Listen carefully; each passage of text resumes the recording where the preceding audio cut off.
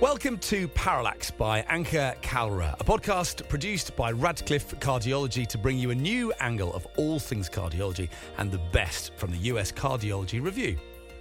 Published every second Monday, Anka Kalra, MD, interventional cardiologist at the Cleveland Clinic in Ohio, USA, speaks with legendary cardiologists, reviews late-breaking trials, and interviews authors of our latest and best US Cardiology Review articles. We call them #audio articles. Parallax is the effect whereby the position or direction of an object appears to differ when viewed from different positions. So this podcast is your fix of reliable updates on all things cardiology by someone from a non-traditional background who is always looking at the industry from a new angle. Now, here's your host, Anka Kalra, MD. Hello, everyone. I hope everyone is healthy and safe. I know these are very trying times.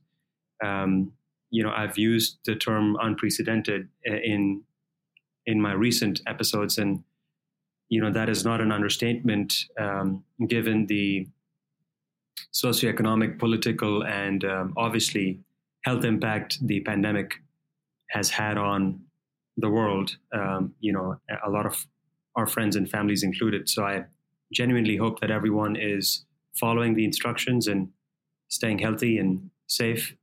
And thank you for doing your part. I think we as physicians are immensely grateful for individuals and people and families who've consciously made the decision to follow the instructions and, for the health and safety for everyone around us.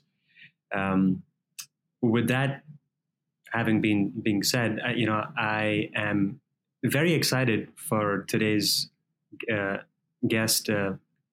We've been trying to record this episode for several weeks, and because of her role that she has to fulfill, and just my own obligations as a clinician, it's been a struggle, but we're finally here. So my guest on the show today is Dr. Rosenbaum, Lisa Rosenbaum, someone who I have admired for a long time. I unfortunately never really got a chance to see her in person, even when I was in Boston. But Lisa, you've been extremely impactful in my journey as an author as well as a writer. But I should introduce you first. So Dr. Rosenbaum is a cardiologist at the Brigham and Women's Heart and Vascular Center. And she is just, this is going to be an extremely important introductory title. So just hold your breath, the audience and listeners. She is the national correspondent for the New England Journal of Medicine. The New England Journal of Medicine is arguably the most impactful journal in all of medicine and science. So Lisa, welcome, and thank you for being on the show. Thank you so much for having me. So, no, it's our pleasure, and I'm glad to learn that you are healthy and safe. And I'm going to start the show by asking you the question of what inspired you to become a physician? What inspired you to pursue a career in medicine? Oh, that question's easy for me. So my parents are both physicians. My dad is a rheumatologist and my mom is a cardiologist. And my dad has two brothers who are physicians, and I also have an aunt who's a physician. And then my grandfather was a physician. And so I think it was definitely sort of a way of life in my family. And it was very clear to me from an early age that it was just an immensely gratifying way to live and serve the world. And I definitely had a little detour in terms of thinking about also wanting to be a writer, but I always hoped to become a doctor. Yeah, so there is a lot of resemblance, in our backgrounds. My father is a cardiologist. My cousin sister is a pediatric pulmonologist. Actually, my maternal grandfather was a family physician. And so, for my brother and I, who my brother is also a cardiologist. So for my brother and I, it was, like you said, it was a way of life. Yeah. And, like yourself, I actually had a detour as well into becoming an author and a writer, which Wow. I have actually managed to publish my first poetry book earlier this year. Wow. Congratulations. Thank you. So that is it's unarguable. It's an unarguable force if someone happens to be a physician in the family, in my opinion. What was it like, in your childhood? What sort of memories do you have, that sort of paved the pathway for you to pursue medicine? Yeah, that's a great question. So I was extremely close to my grandfather, who also was a rheumatologist. And when I was, probably 5 or 6, he got laryngeal cancer. And he wrote a book about it called A Taste of My Own Medicine. And the book was made into the movie The Doctor, starring William Hurt. I think this was in 1992 or so. So just that experience alone was pretty formative, because he sort of became temporarily a famous doctor. And he had a practice in Portland, Oregon, with his own brother, who was a general surgeon, and then his son, and then nephew. And it was sort of in the center of Portland. And right next to his practice was a restaurant called Rose's Restaurant, which was actually owned by my great grandmother, who his wife's mother. So, and so he and his colleagues would eat lunch there every day. So I have a lot of memories of sort of hanging out at the restaurant, seeing all of them eating lunch, and then watching him sort of share this experience of, doctor to patient. So that was part of it. And then he and I were extremely close. And now my sister is an endocrinologist, my younger sister. But when I went to medical school, I was the first grandchild at that point. And so, you asked me specifically about childhood. So this is getting into medical school, so a little bit later, but he wanted to write a book together. I'll set that part aside. I think in terms of, my memories of my childhood are sort of my father is a physician scientist. So I just have these memories of him sort of, at the dining room table with just stacks and stacks of medical journals, and my mother, taking care of us and cooking, and then leaving to go take care of a patient who was having a STEMI, and then, coming back. But it was all it was a very happy childhood. All these memories are like, it was clear that my parents loved their work and they loved us, and neither got in the way of the other. And I think it just was also, I think when you see that, you realize, how gratifying work can be. And then I think when you go out into the community, so there's always this, we go to synagogue, or I'm at school, or I'm out, shopping with my mom, and we run into people who say, your grandfather took care of us for our whole lives, or, your father, saved my vision. And then all the time people would say to me, your mother, saved my husband's life. And that's incredibly powerful as a child. Yes, you're right. I think so. Several aspects that you touched, which make childhood memories incredibly special, and just the way you described it very vividly. Thank you for doing that. Are some of the memories, I hope I could create for my kids. Yeah. But the memories are important, right? Because they even now, it's like an instant flashback, and they're so impressionable that you then decide to take on a similar career path, which, obviously as physicians, we are privileged to touch several lives and, impact lives and families and people in incredibly special ways. So, it's truly a privilege to be able to do what we do. Let me ask you this. It might be a tough question to ask, but to answer, but I think just focusing on growing up in your childhood, was it more the memories from interactions you had with your father, or was it from your mother? Because you're the product of a dual physician household. That's a funny question, only because my dad and I'd always ask my dad, who's smarter, you or mom? And he would say there are different kinds of smart. And I think that like the sort of the way I live my life is I'm very much a mix of both of them in terms of my personality. I mean, I chose my mom's field. Yes. But my dad is, my dad is a scientist, and I'm not a scientist in any way. But I think that, this impulse to sort of create or to publish, it probably I share with him a little bit, although my mom is actually extremely creative. I always tell her, she's an incredible cook and she has an incredible eye. And so I see her when she, when she makes a meal or when she decorates something, like her like the amount of thought and creativity that goes into it.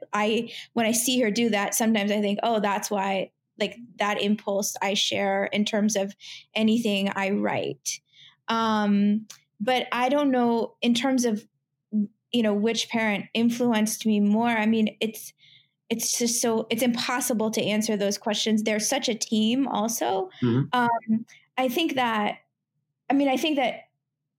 like, I like the pace of cardiology. There's no question about that. Like, I like being in the hospital. I like taking care of really sick people. I like having to make very quick decisions.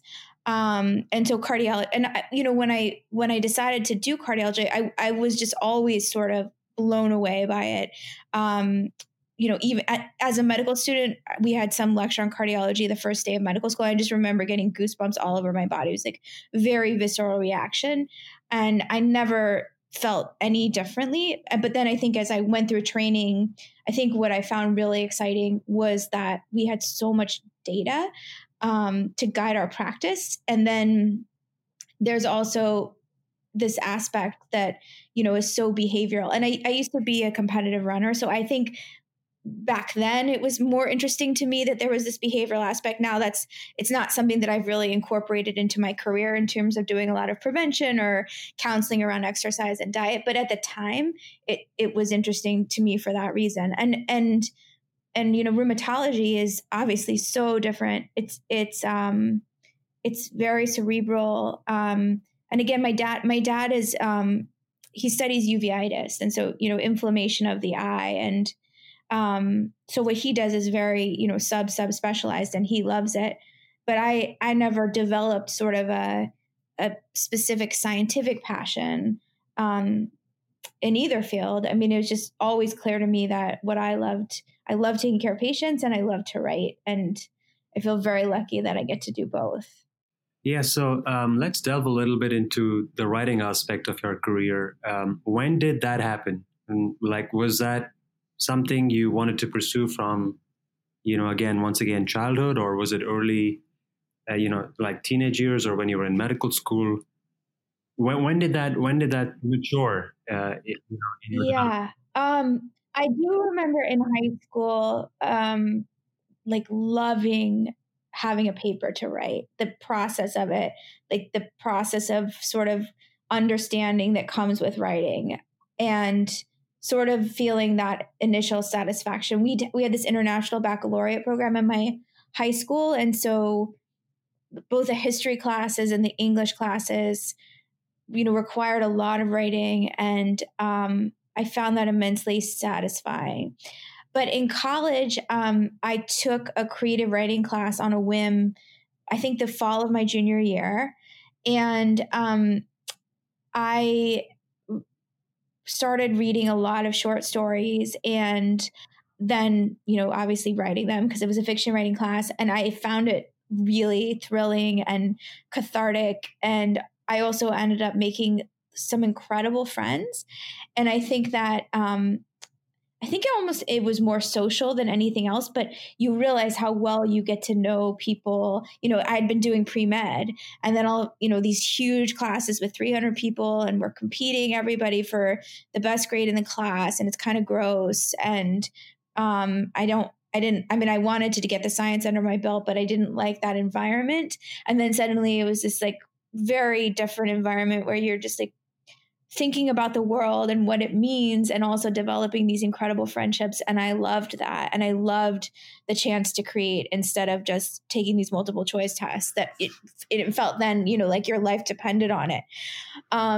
So I really loved that. And then I ended up actually, I've always been fascinated by mother-daughter relationships. I especially was then. And I had this group of like really wonderful and intense female friends. And we spent a lot of time, we were in college, so we were like figuring out who we were and sort of separating from our mothers in some ways. And so I wrote my thesis was like short stories about mothers and daughters. And so I had to take feminist studies in order to do that. But that's what I ended up doing. And I sort of loosely based it on several friends. And it was really, I found that project very fulfilling. It was almost like writing a book, and a themed book. And I had this amazing mentor. Her name's Elizabeth Talent. And I don't know, I learned a lot. And it became very clear to me then that,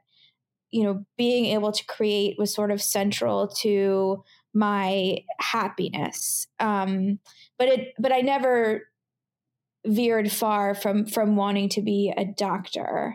I did then though apply to get master's in fine arts programs. So I did end up going for 1 year right out of college to Columbia, and for an MFA in fiction writing. And I was at Stanford. So, I grew up in Portland, Oregon. So I'd always been on the West Coast. And then 2 weeks after I moved to New York, 9/11 happened. And it was, I've been thinking about it a lot because of Corona, just in terms of how hard it was to understand how horrible it was, how many people had died, the magnitude of tragedy. And so I thought I should write about it, but I didn't write about it very well. And again, it was fiction. It wasn't a nonfiction writing program. And I just sort of shut down that year. Like I think it was just an incredible, it was right out of college. This horrible thing happened to the world. I didn't know how to think about it. And I spent most of my days wandering around Lower Manhattan. Like people posted all these pictures of people who had died. And that was like the only way I could figure out how to process the grief.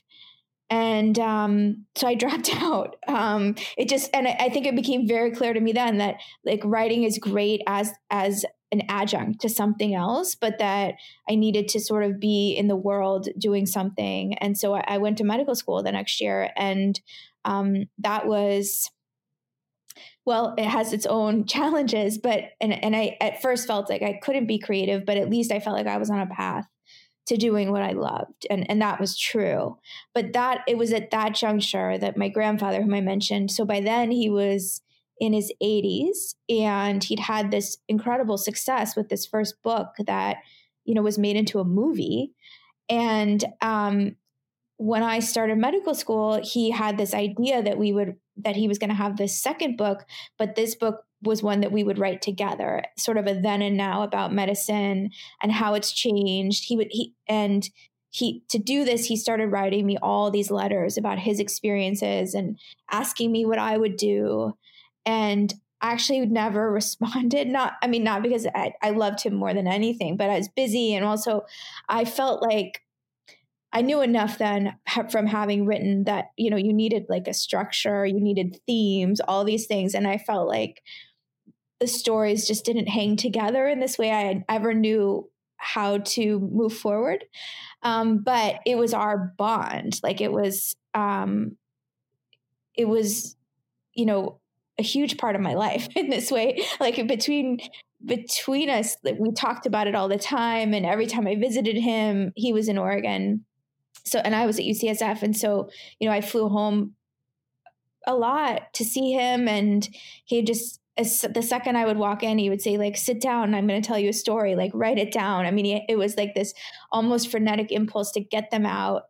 And he died, I think about a month before I finished residency. So in 2009, and he left me with these, he would send them in binders, and I have like these 2 volumes of stories and letters that he wrote me. And before Corona happened, actually, I was finally pulling them together to write this book, which hopefully I'll get back to if it seems like a reasonable thing to do after all of this, after the dust settles with this, if it settles. Yes. No, thanks for taking us through that. Again, that was a lot.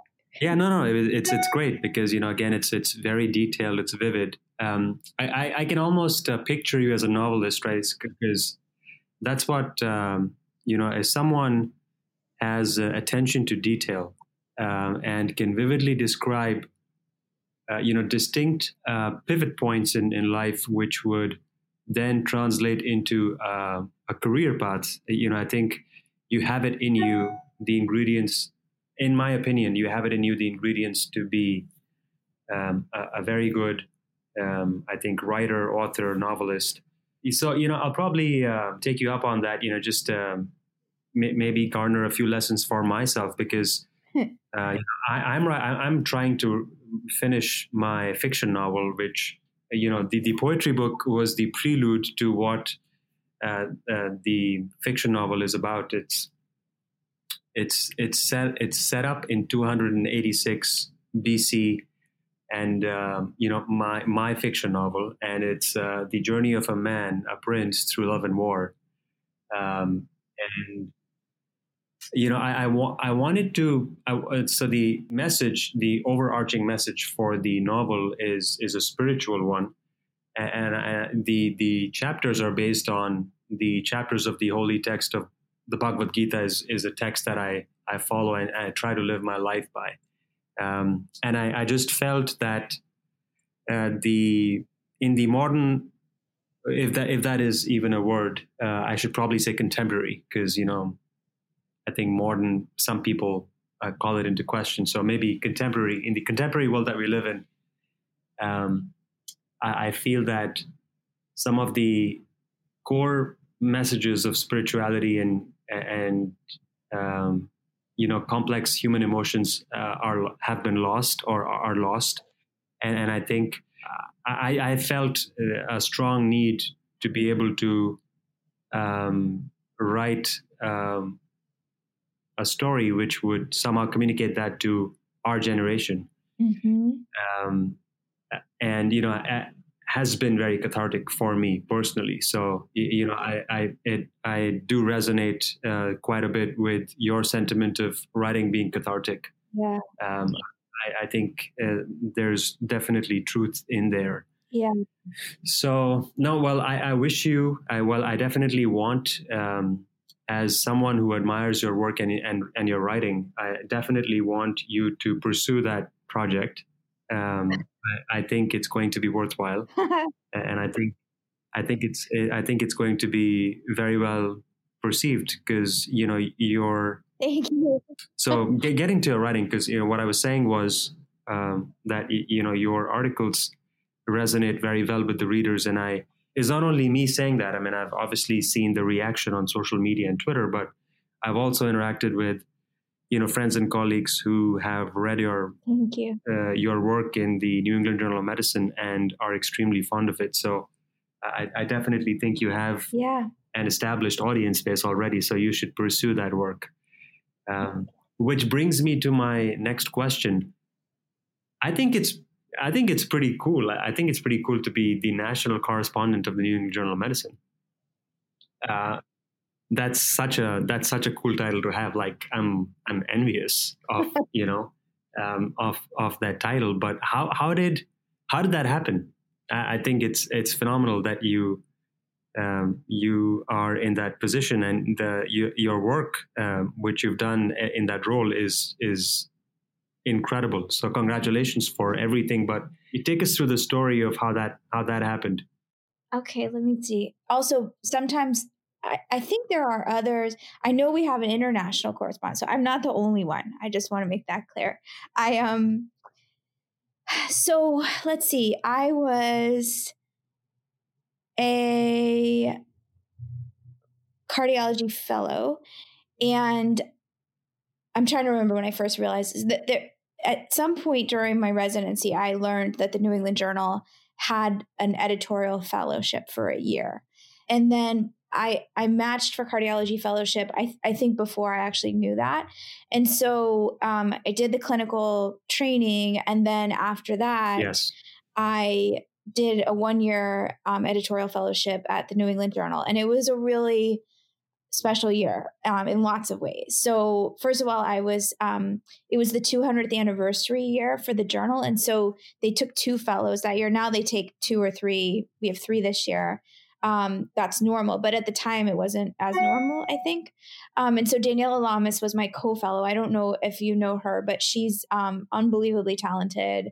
And she's a critical care doctor and also a writer. She's been writing a lot about COVID in the New York Times. And anyway, we were together, and it was just like really fun.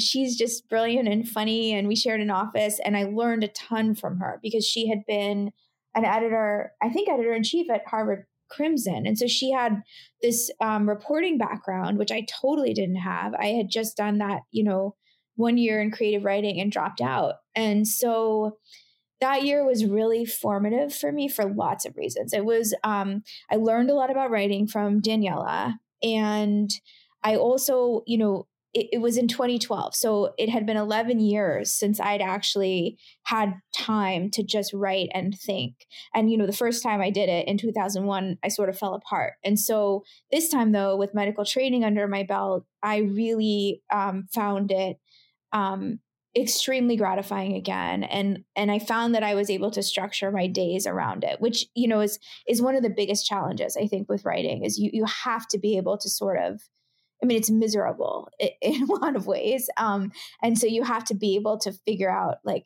how you can feel like your life has purpose and structure. But I did during that year. And so that was a big signal to me that maybe this was sort of worth pursuing.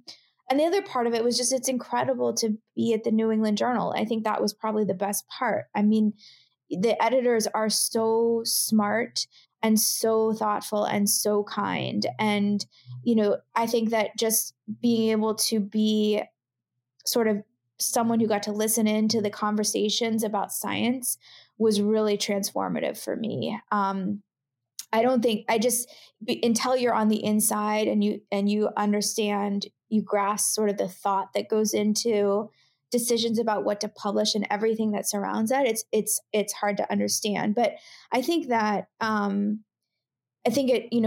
a couple of things came out of it. One is that I wanted to write, but also that I really liked being part of this scientific endeavor, and I really liked thinking about questions around science. Which ended up being a lot of what I write about. I wrote about conflicts of interest, or the use of a vaccine, or ethics of trial design. These are all things that come up at the journal and tend to be topics that I find really fascinating to explore. And so I guess in terms of my career trajectory, that year was important because I got to know the editors, and in particular, Jeff Drazen. And so by that time, he was editor-in-chief at the time. And so by that time, I had actually already matched for another fellowship, the Robert Wood Johnson Clinical Scholars Program. And so I did that thinking that actually maybe I still wanted a research career. And I was particularly interested in risk perception. And so I went to Penn, where they have incredible people who are doing work in behavioral economics. Kevin Volpe, David Ash were my mentors, and it was awesome to work with them. And I ended up, they were doing this huge trial on improving medication adherence post-MI. And I did like a qualitative study within that where I just interviewed 30 people who'd had an MI and talked to them about how it felt to be taking medications. And when I went to publish the data, I found that all I wanted to do was tell these people's stories, and that I had gone through this whole sort of process of the IRB and all that stuff. And I was trying to make tables with the themes of the stories, and it felt like everything was lost in translation. And so that was like a huge moment for me in terms of, do I want to go down this path of sort of empirical work, or do I want to just be able to tell people's stories? And it turned out, the latter was true. And I ended up writing up the research, I say that in quotes, as an essay in the New England Journal. And after that, I ended up, in the midst of that, I sort of offered myself to the New Yorker. It was after the ACA had been passed, and there was a lot of stuff happening with health policy, and we had a summer where we could do anything we wanted. And so I wrote to the online editor at the New Yorker and asked if I could come help with health content. And then when I was there, I started doing some writing for them for their online site. And I really got a kick out of that. I mean, for a million reasons, but it was just fun to be in the office, and it was fun to help them. And it was just a totally different environment than the New England Journal, but also totally awesome. And so basically the second year of that fellowship, I was just doing a lot of writing. And at that time, I wrote Jeff Drazen an email asking him for career advice, because there I was basically, a cardiologist who was writing, and I just felt like, who's going to want to hire me really? Like, what? I don't know. It just seemed like a reach. And so I asked Jeff for advice, and then he said, let's talk tomorrow. And then we talked the next day, and he said, why don't you come write for us, and you can take an academic job anywhere you want? And I was like completely surprised. I didn't think, it just never even crossed my mind that would be an option at all. And so I was like, yes, so like, that sounds amazing. And then, then it came, I had to figure out, where I wanted to be. And Jeff really encouraged me to interview at the Brigham. And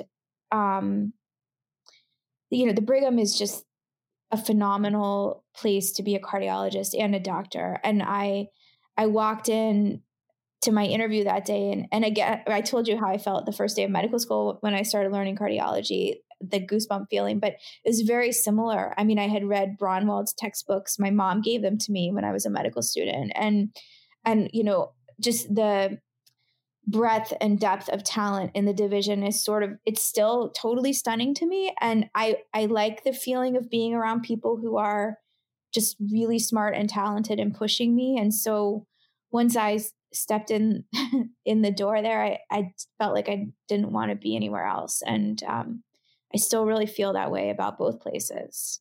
Yeah, it's like you work at the Brigham and Women's Hospital, and then you work in the New England Journal of Medicine. Like, I don't think there could be more intellectually stimulating places on the planet other than those two. And, you just happen to be there. So that's incredible. It really is.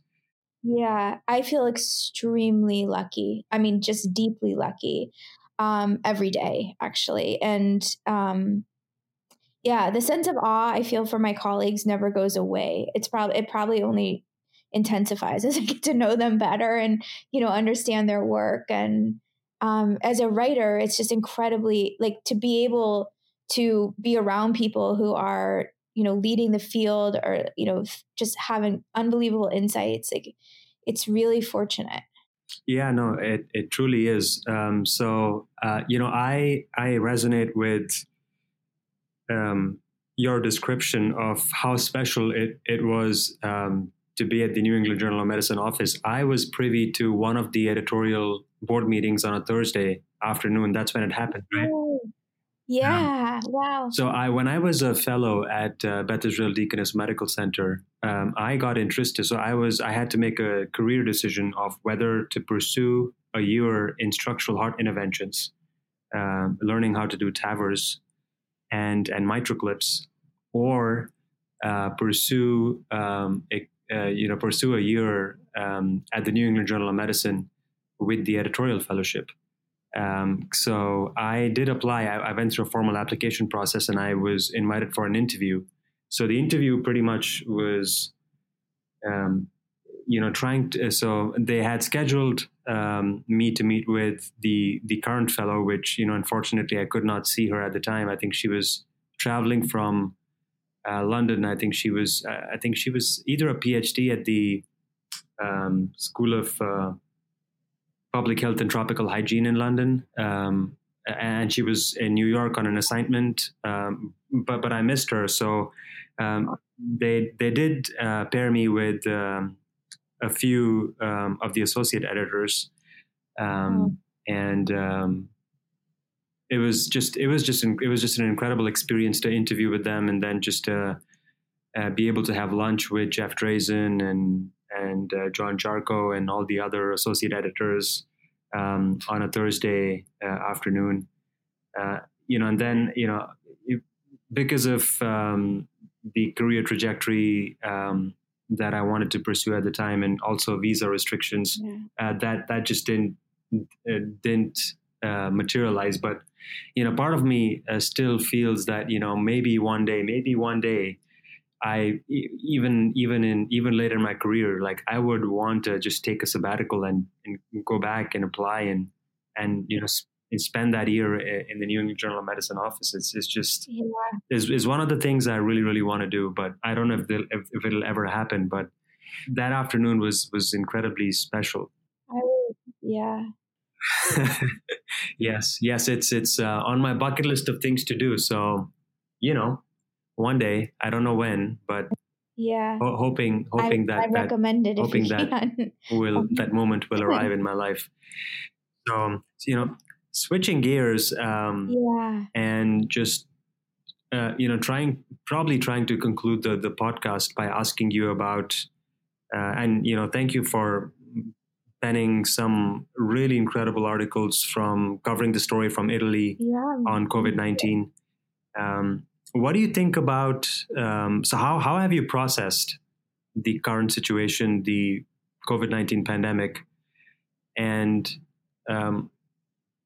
where do you think we're headed in the near future? And also, there are going to be long-term implications of COVID-19, whether it's health or social or socioeconomic or political. These occurrences change the world. They really do. How do you process it? What do you think about it? And where do you think this is going to go? So, I process it on two levels, emotionally and then intellectually. And emotionally, I would say I haven't processed it very well at all, insofar as I feel this diffuse grief, and I don't know what to do with it. I think a lot of people feel that way, but it's just so many people have died. So many people's lives have been destroyed. I find it impossible to sort of fathom. Anytime I try to think about it, I just sort of feel paralyzed by it. And I think a lot of people feel that way. And I don't know how we as a collective are going to deal with that. But so that's my emotional reaction. As far as sort of what's going to happen, I feel compelled to say, obviously I have no expertise in this. I what I know is from reading like you read, and reading the New York Times and Twitter, and then the reporting I've done, which doesn't really tell me what's going to happen. It's just more about what has happened. But it's very hard to see a way forward in this moment, given, the inadequacy of testing at this point. Clearly we need to ramp that up so much more to be able to move toward opening society and protecting those who are vulnerable. And, I have hope for a vaccine, but I have no sense of whether we'll get one ever, and if so, when. I think antibody testing will be hopefully helpful, but I don't think anyone yet knows whether those with antibodies will have enduring immunity. And I hope that we'll find treatments, but clearly there is not a lot yet that, suggests so much benefit that we could, really any benefit actually, that we could, safely open society and treat people who are sick. So I'm not feeling a lot of optimism. I wish I had something else to say. It's been numbing and paralyzing, like you said, on many levels, on certainly the number of lives lost. And, I was just talking to one of my colleagues about this. If you look at the number, it now almost equates to the number of lives lost due to influenza. But that number is an annual number. And, what has happened with COVID-19 is that number has just been truncated into just lives lost within a matter of weeks, like several weeks. And, that's what's really numbing and paralyzing about it. And, to obviously read, your coverage of what happened to our colleagues in Italy and, the memoirs coming out of New York City. And, I have 5 friends who live in New York City and work as physicians in New York City. And they've sort of told me what's happened in New York. And it's very troubling. You sort of, keep yourself in their shoes, and it's unfathomable, the amount of emotional turmoil and exhaustion that they have gone through or are going through. And I'm sure at a psychological level, this is going to have a life-lasting impact, on them and, how they think through medicine and practice medicine. And, this is the calamity of our lifetime. And I hope that there isn't another pandemic in our lifetime, at least, or for that matter, ever. But it sort of is the way the nature works. There have been pandemics, and there are going to be pandemics, and I think, for me, the important lesson is a very important lesson in public health, and how important it is to take public health very seriously. Yeah. I was listening to Howard Buckner. I mean, he's come up with a fantastic series of podcasts for the JAMA Network, and he's interviewed some really incredible people. And the take-home message is that United States in particular, or maybe the Western countries in particular, have gotten so good at infection prevention that public health was it was never mainstream for many, many years, and generations of people came and left, and this was never really an occurrence in their lives. So they never really troubleshooted it or thought about it. But now that it's here, I think it's going to put public health back into the mainstream. Yeah. I hope. Yeah. Yeah, I hope so. If we it. Yeah, every day I search for silver linings, and I haven't found many yet.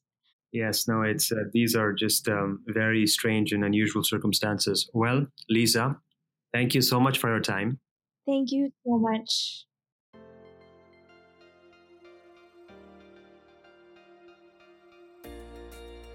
Dear cardiologists, we want to make this podcast about you and for you. So please email us your critical thoughts, comments and questions at podcast@radcliffe-group.com and visit uscjournal.com for more information. You can also follow us on Twitter, LinkedIn, Facebook and Instagram at Radcliffe Cardiology for daily updates. Join thousands of cardiologists and become a Radcliffean by registering to radcliffecardiology.com.